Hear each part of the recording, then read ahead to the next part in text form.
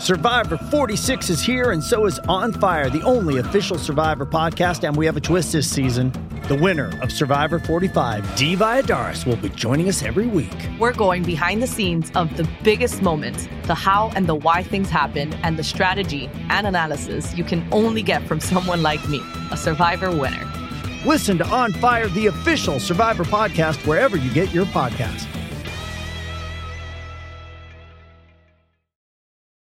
Does Monday at the office feel like a storm?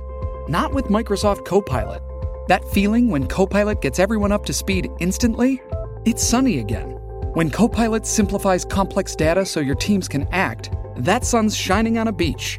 And when Copilot uncovers hidden insights, you're on that beach with your people, and you find buried treasure. That's Microsoft Copilot. Learn more at Microsoft.com/AI for all. KVJ Cuts. So you think this is a legitimate, valid pet peeve when somebody is driving under the speed limit of the fast lane? 93% of people would agree with you. That, in fact, was the highest testing pet peeve that people had. People do not like when people do that. It's so valid. Mm-hmm. It's so annoying.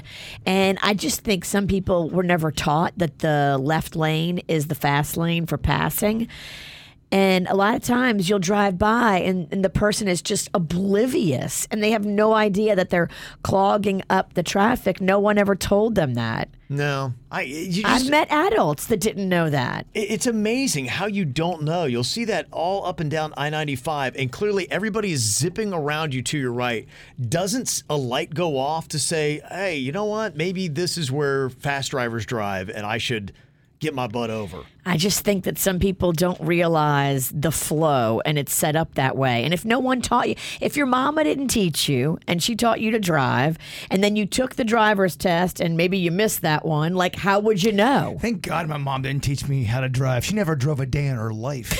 Then it could have been trouble. You tried to teach her how to drive. She went to the urn not ever knowing how to drive. I tried to get her to drive. She goes, I don't want to drive. My grandma's the same way. Never drove a day in her life. The one that's 99? Yeah. She never wanted to drive. Never wanted to drive. I think you said this 5 different times on the air, and every single time I'm surprised and shocked. Homegirl walked everywhere. She would walk to the grocery, walk to the bank, walk to appointments, walk to the doctor's office. Like, that's why she's in such great shape. I mean, she walked to live. Well, driving kills. When you think about it. I think driving makes us soft. It does. If you have to walk every day and that's how you survive, and then you have to walk back home with your groceries, like, that made old girl hard. You live longer, but you have to walk home with your groceries. So is it really?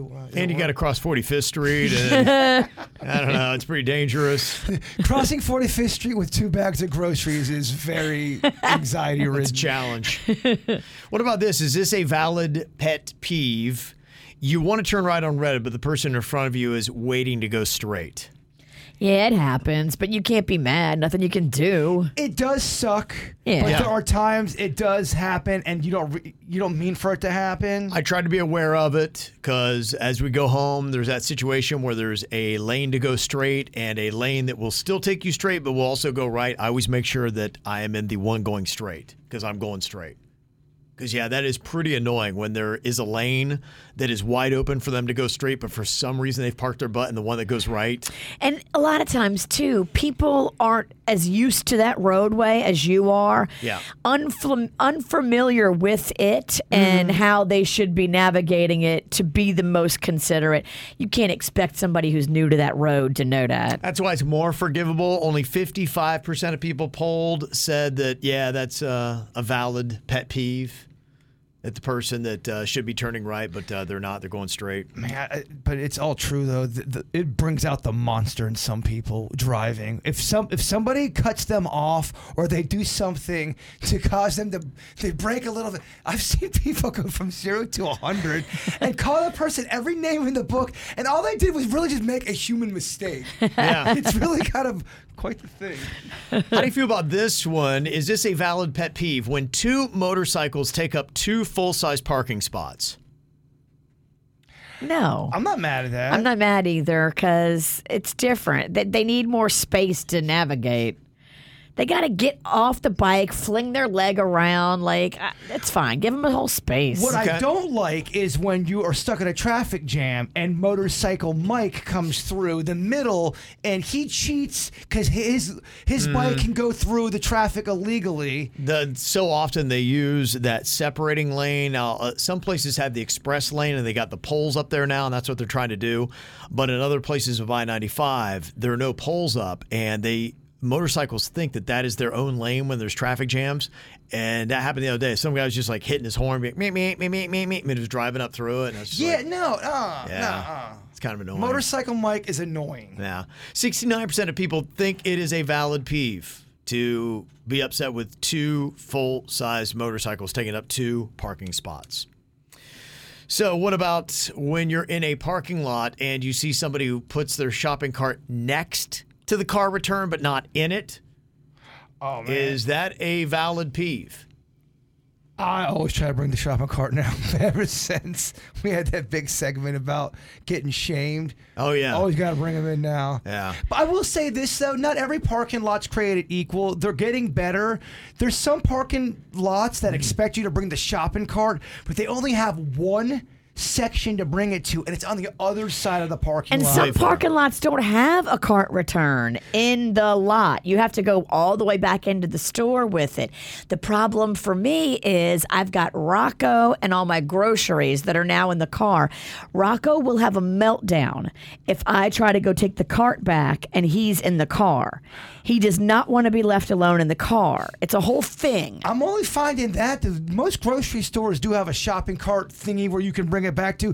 The liquor stores, you got to bring back your cart. You got to make sure you bring that. They don't have them in the liquor store. You went big if you're using a cart at the liquor store.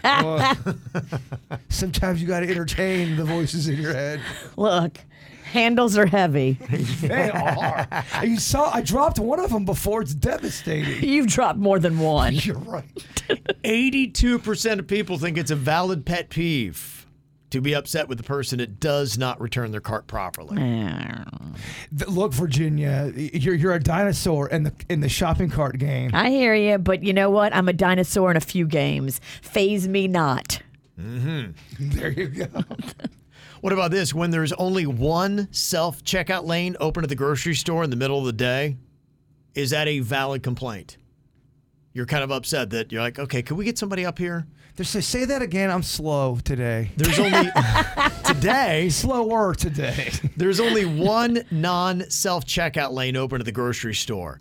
It's the middle of the day, and you want to check out, and there's only one cashier that is working, and you can see there's 15 people in that line. You're like, well, why don't they open up another lane? Yeah, 15 people is insanity. That is annoying, especially on days where you know it's going to be a busy day. And I get it. Sometimes things get understaffed, but as the customer, you're annoyed. Yeah. When you see only one person. 80% of people say that is a valid complaint, to be upset with that. What about when somebody in front of you at a Starbucks has a high-maintenance order that takes forever? Is that a valid complaint?